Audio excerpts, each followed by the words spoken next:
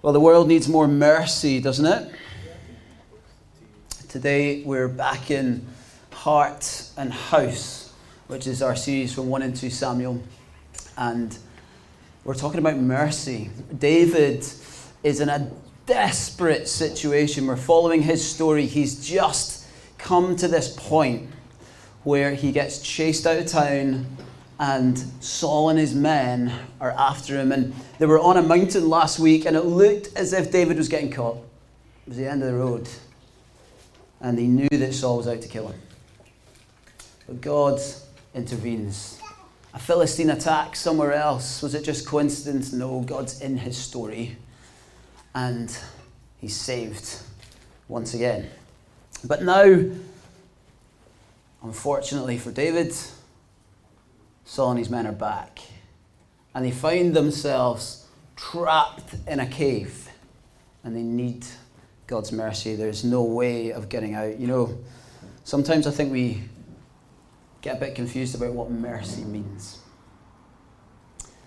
Mercy is to not get what it is that's coming to you. It seems like there's no way out. The only way is an intervention, a merciful intervention. This is a little bit of a trivial example, okay? Bear with me.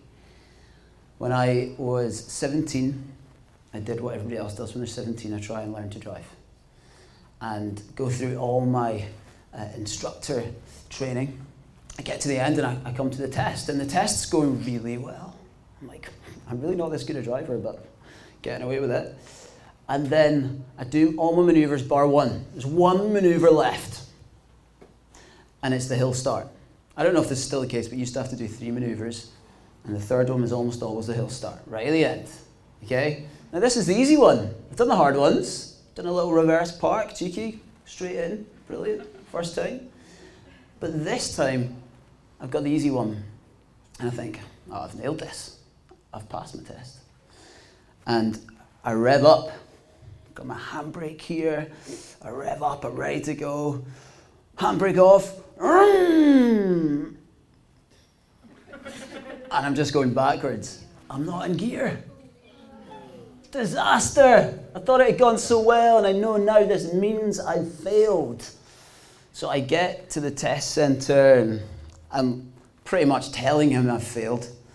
And he's like, no, you've passed. What he got me to do was to do the hill start again.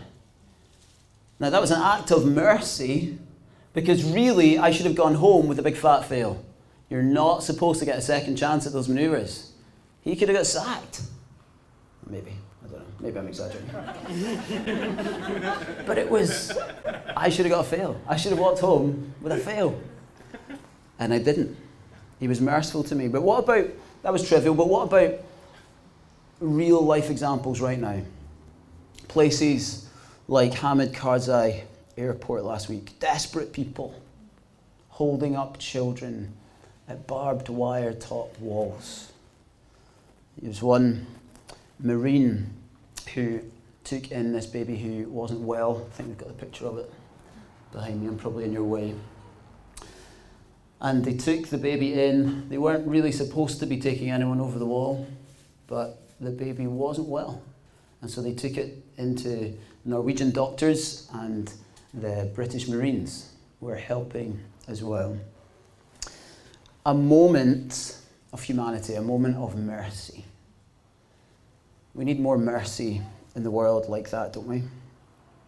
You know, we live in the most peaceful time in world history, but we still need more mercy in this broken world. I'm going to read from 1 Samuel 24. So if you have a Bible, turn to 1 Samuel 24. And I would encourage you, if you're new with us, I'm banging on about this all the time, so you'll get used to me doing that. But I'd really encourage you to make sure that you bring a Bible along and don't just rely on your phone. Don't worry if you've got your phone today, no shame. But if that's you, do bring along a Bible with you. I'm just checking that I've turned on this bike. Yes, Christian, you'll be so pleased with me I turned on. Great. 1 Samuel 24, if you're there. After Saul returned from pursuing the Philistines, he was told, David is in the desert of En-Gedi. So Saul took 3,000 able young men from all Israel and set out to look for David and his men near the crags of the wild goats. He came to the sheepfolds along the way. A cave was there, and Saul went to relieve himself. David and his men were far back in the cave. The men said, This is the day that the Lord spoke of when he said to you, I will give your enemy into your hands for you to deal with as you wish. And David crept up, unnoticed, and cut off a corner of Saul's robe. Afterwards, David was conscience-stricken for having cut off a corner of his robe. He said to his men, The Lord forbid that I should do such a thing to my master, the Lord's anointed, or lay my hand on him, for he is the anointed of the Lord. With these words, David sharply rebuked his men and did not allow them to attack Saul. And Saul left the cave and went his way. Then David went out of the cave and called out to Saul, My Lord, the king. When Saul looked behind him, David bowed down and prostrated himself with his face to the ground. He said to Saul, Why do you listen when men say David is bent on harming you? This day you have seen with your own eyes how the Lord gave you into my hands in the cave. Some urged me to kill you, but I spared you. I said, I will not lay my hand on my Lord, because he is the Lord's anointed. See, my father, look at this piece of your robe in my hand. I cut off the corner of your robe, but did not kill you. See that there is nothing in my hand to indicate that I am guilty of wrongdoing or rebellion. I have not wronged you, but you are hunting me down to take my life. May the Lord judge between you and me, and may the Lord avenge the wrongs you have done to me. But my hand will not touch you. As the old saying goes, from evildoers come evil deeds. So my hand will not touch you. Against whom has the king of Israel come out? Who are you pursuing? A dead dog? A flea? May the Lord be our judge and decide between us. May he consider my cause and uphold it. May he vindicate me by delivering me from your hand. When David finished saying this, Saul asked, Is that your voice, David, my son? And he wept aloud. You are more righteous than I, he said. You have treated me well, but I have treated you badly. You have just now told me about the good you did to me. The Lord gave me into your hands, but you did not kill me. When a man finds his enemy, does he let him get away unharmed? May the Lord reward you well for the way you treated me today. I know that you will surely be king, and that the kingdom of Israel will be established in your hands. Now swear to me by the Lord that you will not kill off my descendants or wipe out my name from my father's family. So David gave his oath to Saul. Then Saul returned home, but David and his men went up to the stronghold. David has two reasons to be desperate for God's mercy. One is obvious. David's situation itself is desperate. Saul and the army have returned. He's imprisoned in the En-Gedi cave, and his enemies are too strong for him and his men, so there is no way out. And then here they come. I hear their voices. They're coming by the cave. Someone's coming in. No way out. Israel's wilderness caves were used as tombs. And I'm sure that they would have been convinced this cave is going to become our tomb. We're going to die here and be left to rot. We don't know if this was the cave or the ones at Adullam in chapter 22 that we've already read about in the past couple of weeks when David pens Psalm 142. But it's certainly in this season and in a situation just like this. I think most likely it's this cave. It says this, Psalm 142, a maskil of David when he was in the cave, a prayer. I cry aloud to the Lord. I lift up my voice to the Lord for mercy. I pour out before him my complaint. Before him I tell my trouble. When my spirit grows faint within me, it is you who watch over my way. In the path where I walk, people have hidden a snare for me. Look and see, there is no one at my right hand. No one is concerned for me. I have no refuge. No one cares for my life. I cry to you, Lord. I say, you are my refuge, my portion in the land of the living. Listen to my cry, for I am in desperate need. Rescue me from those who pursue me, for they are too strong for me. Set me free from my prison, that I may praise your name. Then the righteous will gather about me because of your goodness to me. Have you ever called out in desperation like that? Have you ever found yourself in a situation where you think, there is no way out of this. I need your mercy, Lord. Help me.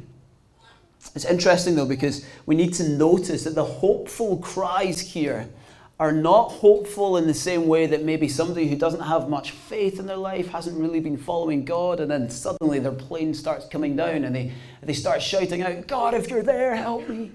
It's not like that. His cry is a cry that is assured. He seems to know what God's going to do. He seems certain of how God's going to respond to his cry. It seems impossible, but he sings, you will deal bountifully, generously, lavishly with me. How can he be that confident? How can people be that confident when it's so desperate, when death is coming, it's guaranteed? It's because he knows who God is. He knows that God is merciful. He knows that God is mercy. Some way, somehow, David, confident here, my merciful God will step in. He will help me. And there's a second reason here that David needs mercy that we might not see when we first read that text. Saul is about to catch David when nature calls, okay? Word for word, Hebrew says that he's off to cover his feet. Now that's a euphemism. I'm going to use another euphemism to explain the euphemism. He is going to cover his feet, which means do number 2. Okay? So that's what he's doing in the cave. And it's this golden opportunity. It looks like Saul is in serious trouble. What a gift. Oh, wow. Here he is, set up. I've got him. What would you do? All these men are saying, take him out. This is clearly from God. It's time to do it. He's on his own, doing a jobby right next to us. We can just go and get him now. It's right there. Here's your chance. Probably shouldn't use that word, sorry. He's going to go, like, come on. This is the golden opportunity. There's never going to be a better one. If anyone deserves taken out, it is Saul, isn't it? Saul has killed a whole city of priests just because they helped David. I mean, this guy will do anything to preserve his own power and his own kingdom. But yet, David doesn't kill him. And we're going to come back to that in a moment and why he doesn't kill him. Okay? But he does do something. And this something that he does is a reason for him to cry out for mercy. He cuts off the corner of the robe, his royal robe, Saul's royal robe. And by cutting off the corner, what he's saying to Saul is, I'm the true king. This is a slight on his kingship. He's saying, I'm the one who should be king right now. I'm going to show you that I could have killed you, and in doing so, cutting off your robe is to say, this robe, this royal robe, really belongs to me. You might remember back in 1 Samuel 15, Samuel delivers God's message to Saul that he's no longer going to be God's anointed. He's going to remove his kingship at some point. Do you remember what he does? Saul grabs at Samuel's robe and he tears it. And when he does that, Samuel responds to him and says, you are tearing the kingdom in two. In other words, it was a power grab. It was, don't leave me, prophet Samuel, because when you do leave me, and you've left me with this word, I know that that is God's voice speaking over my situation. I'm losing the kingdom. I don't want that. I don't want to lose my kingdom. I don't want to lose my throne. I don't want to lose my robe. I'm going to grab on with all I've got. And he says, look, you're ripping the kingdom of God, Israel, in two by doing this. And here, what David is doing is similar. He's kind of grabbing at power before he's ready. That's why his conscience is stricken, verse 5. David knows while Saul is still on the throne, he is not to impatiently grab hold of power before God's time. And it's something that we often do. There's an opportunity presented to us and we think, now's my time. I'm going to go for it. It's obviously from God. I'm not even going to pray about it. It's so obviously from God. Because look, he's right there. I'm just going to take him out. Is this a gift? Got to keep inquiring of the Lord as it keeps repeating through 1 Samuel. Keep going to God. Is this the time? Well, no, it wasn't for David right now. But because he was stricken in heart, it reflected who he was. It reflected that he was actually after God. His conscience was about doing the right thing before God and not being content with just pleasing the people around him. Often, I think, we take the approval of the crowd to mean that we're doing the right thing before God. But that is not always true. And we must be careful and seek the Lord. We've got to see what is it that God wants for us. And here is David wanting to have a clear conscience before God, to be without a hint before him. That is what it is to fear the Lord. You see that David is not content with the voices around him. He's not content with the little white lie that nobody noticed. He's not content with the little bit of exaggeration that he put on something. Do you know why? Because he's far more concerned with what God thinks than what he gets away with, what it looks like around him. That is what it is to follow God, to live for God above anyone or anything else. To have a heart after God. Don't we want a heart like David's? I hope you know that feeling of being conscience stricken. I hope you know how it feels to not quite fully do the right thing before God and turn to God and say, oh, Father, I'm so sorry. Lord, I'm sorry that I did that. I'm sorry that my heart was in the wrong place there. Nobody else has noticed, but Lord, I've grieved you. This was a kind of wilderness temptation going on here. So from chapter 22 to chapter 25, what we'll see repeated again and again and again is this coupling of good and evil, which is interesting, isn't it? Because if you think back to Genesis 2, there's a tree in the garden of good and evil. And the one command to Adam was not to pick from it. Here, the craftiness of Satan is at play. Satan doesn't just work on brute force and violence, but he sets traps. He's setting a trap here to make David like Saul. In fact, I'd go further than that. He's setting a trap to make David like Adam. Satan will give you all you want in life if it means that you compromise your devotion to God. And he might even make it look like it's a good thing. But is it leading you away from God? Is it leading you away from intimacy with him?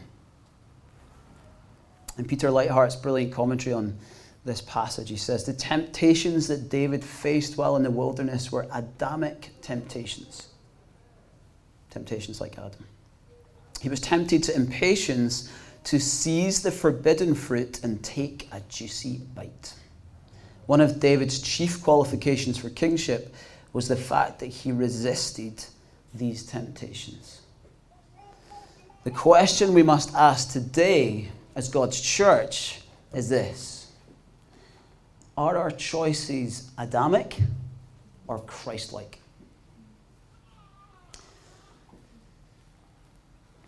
If you're not a Christian and you're wondering what Christianity is all about, hear this. It's about weak and desperate people who recognize that they need mercy.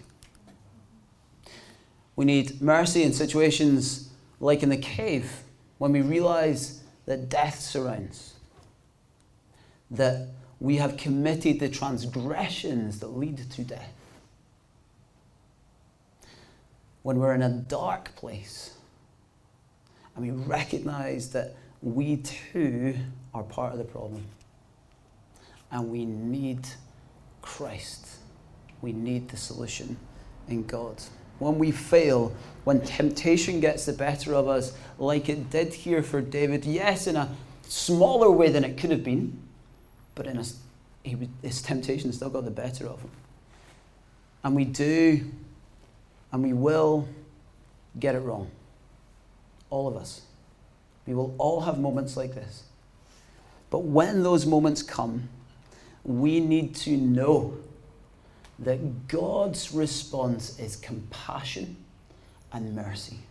He looks upon you and he sees your cry for mercy and he responds with love. That's the heart of the Bible's big story. Not strong people behaving well, not religious people performing rituals, but desperate people crying out to God and receiving new hearts. Our part of the deal is simple. Receive.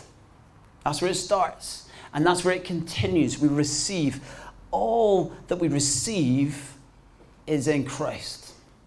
This Christ-like not giving in to temptation bit only comes after the first bit, when we receive the mercy of God.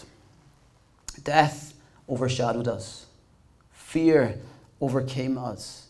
God's righteous judgment of our Adamic choices awaited us. But God hears our cries.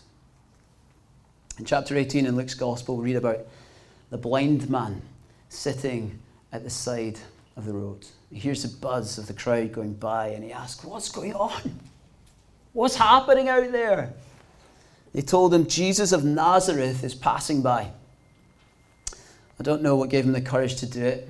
Maybe just feeling desperate. And he cried out, "Jesus, Son of David, have mercy on me." And those who were in front rebuked him, telling him to be silent. Religious types. But Luke says that he cried out all the more. When people silence you, when you're crying out for mercy from God, cry out all the more, because this is the reaction you will get. Jesus said, "Bring him to me. Bring him to me." He says, "What do you want from me?" He said, "Lord, let me recover my sight." And Jesus said to him, "Recover your sight. Your faith has made you well." Romans 10:14, whoever calls on the name of the Lord will be saved. If you call out to God, if you know that you're desperate, you need his mercy, call out to him, he will respond. He will respond with compassion, say, "Come to me." Mercy, forgiveness, love. Maybe you never heard this before. Maybe you have only kind of heard this religious thing before where it says something along the lines of, "I need to pull up my socks. I need to get myself together before I go along to church." We need to put that one to death, okay? Like if any of your friends say, I'm just not really there yet. Like maybe in a few years when I'm, decide I might kind of get myself together a bit more and then I can come along to church. No. Would you just be bold enough in that situation and say, no, flip that whole thing around, because Jesus calls us now when we're desperate, when we're far away. And he comes to us in his great mercy for us. True faith sits unashamed at the roadside screaming, Jesus, Son of David, have mercy on me. And Jesus will hear you and turn to you and say what he always says. Your faith has made you well. God is a God of mercy. Paul in Ephesians 2 says this, like the rest, we were by nature deserving of wrath. What does that mean? Well, it means that as Christians, we're not more special. We were not less deserving of God's punishment. We deserved that. But because of his great love for us, God, who is rich in mercy, not becoming rich in mercy, he is rich in mercy, made us alive with Christ even when we were dead in our transgressions. It is by grace you have been saved. And God raised us up with Christ and seated us with him in the heavenly realms in Christ Jesus, in order that in the coming ages he might show the incomparable riches of his grace expressed in his kindness to us in Christ Jesus. Whoa. Not all of us will end up in caves, but we will all find, if we're honest, that we're dead in our transgressions and sins and deserving of wrath. But his mercy is yours. Cry out to God. He is rich in mercy. Who comes and says to us, Jesus comes and he says this to us. Look, how many times should someone be forgiven? He says, 77 times 77. Can't remember if I got that number right. Is it 70 times 70? 70 times 7. 70 times 7. The perfect number multiplied. In other words, it is an eternal number. In other words, he will continually show you mercy. We can be confident God will show mercy to us in the shadowy caves of death and sin. Mercy descends from God. And not only does mercy descend from God, but it rises in the resurrected. Here he is, Saul, the priest killer, ready to be killed. He deserves it. Imagine the headline: Saul is gone, David is king, long live the king. But David doesn't do it. He's merciful to Saul, to his enemy, who is desperate to do harm to him. Many of you will probably be aware of the horrific case of Larry Nassar, the doctor for the US gymnastics team. He exploited and abused girls for years, using his position of power to sexually abuse and just cause all kinds of harm to young girls. Horrendous. Kind of guy that maybe you might think of like these men thought of Saul. Priest killer. The paedophile. Maybe you put them in a similar bracket. In 2018, when Larry Nassar was finally on trial, an extraordinarily brave young woman called Rachel Denhollander gave this extraordinary testimony detailing everything that had happened to her. At the end of it, she says this: should you ever reach the point of truly facing, this is what she's saying to him, she turns and says this to him, should you ever reach the point of truly facing what you have done, the guilt will be crushing. And that is what makes the gospel of Christ so sweet, because it extends grace and hope and mercy where none should be found. And it will be there for you. I pray you experience the soul-crushing weight of guilt so you may someday experience true repentance and true forgiveness from God, which you need far more than forgiveness from me, though I extend that to you as well. How can you be that strong? How can you offer forgiveness and the gospel and the mercy of God to someone who has done something so evil to you? What gave her the strength to confront her abuser and say that she wishes him to repent and receive mercy? What gave David the strength to refuse to take revenge and the throne from this evil king and forgive him? It's that the mercy of God has descended on them, and now it rises in them. David displays God's heart again. Romans 5:10 says, while we were God's enemies, we were reconciled to him through the death of his son. And like God, whose mercy is full of action, perfectly displayed at the cross, David took action. Mercy and forgiveness are not just spoken in private.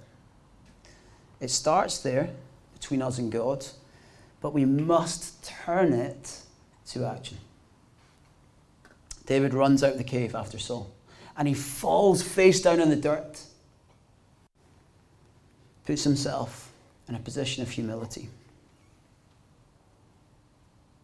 And he's crying out to one who has wronged him so much more than he has wronged him.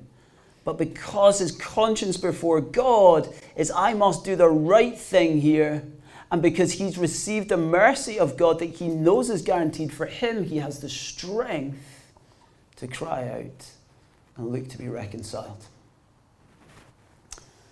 If we look back at Ephesians 2, we see how we are to follow that pattern, like Rachel Den Hollander.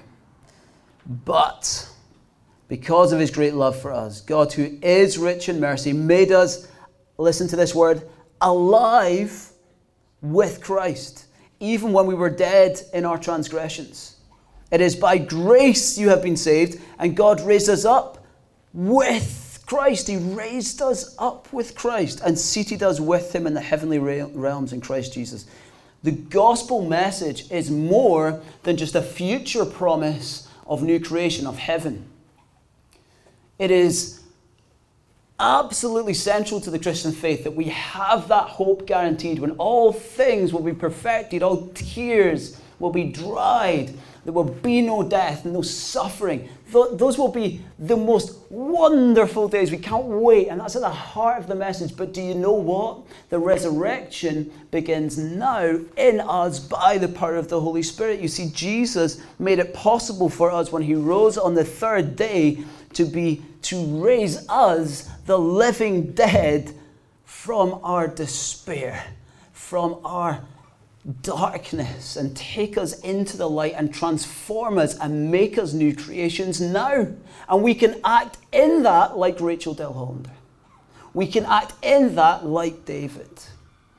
The only way we can find strength to be truly merciful people, to love our enemies as Jesus commands, is to receive the mercy of God that he gave us while we still opposed him. And now, through resurrection life in us, we can be merciful. Jesus said, freely you have received, freely give. God's mercy produces beautiful, transforming mercy ministry on the earth, and it happens through us as people, the church. What is going on in your life right now where you know you haven't really forgiven such and such a person?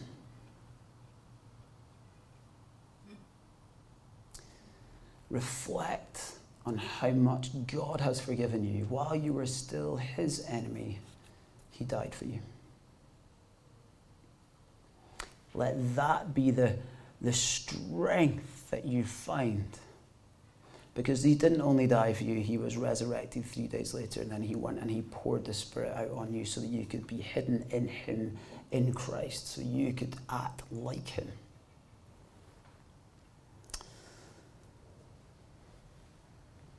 At the end of Hannah's prayer at the beginning of 1 Samuel, we see this desperate cry that she makes. And she describes two kings. And actually it would be a great description of these two kings outside the cave. God would raise a king who would stand and choose mercy and find strength in the Lord, instead of building his own kingdom and finding strength in himself. She said this, "It is not by strength that one prevails. Those who oppose the Lord will be broken. The Most High will thunder from heaven. The Lord will judge the ends of the earth. He will give strength to his king and exalt the horn of his anointed." Jesus, the Son of David, would fulfill this prophetic song of Hannah's so that we can all cry out for mercy. So we can all receive from the King enthroned in heaven, where mercy descends from. And so we can all become a people of mercy with the resurrected King, Christ in us, living in us. The hope of glory being lived out through our mercy and love.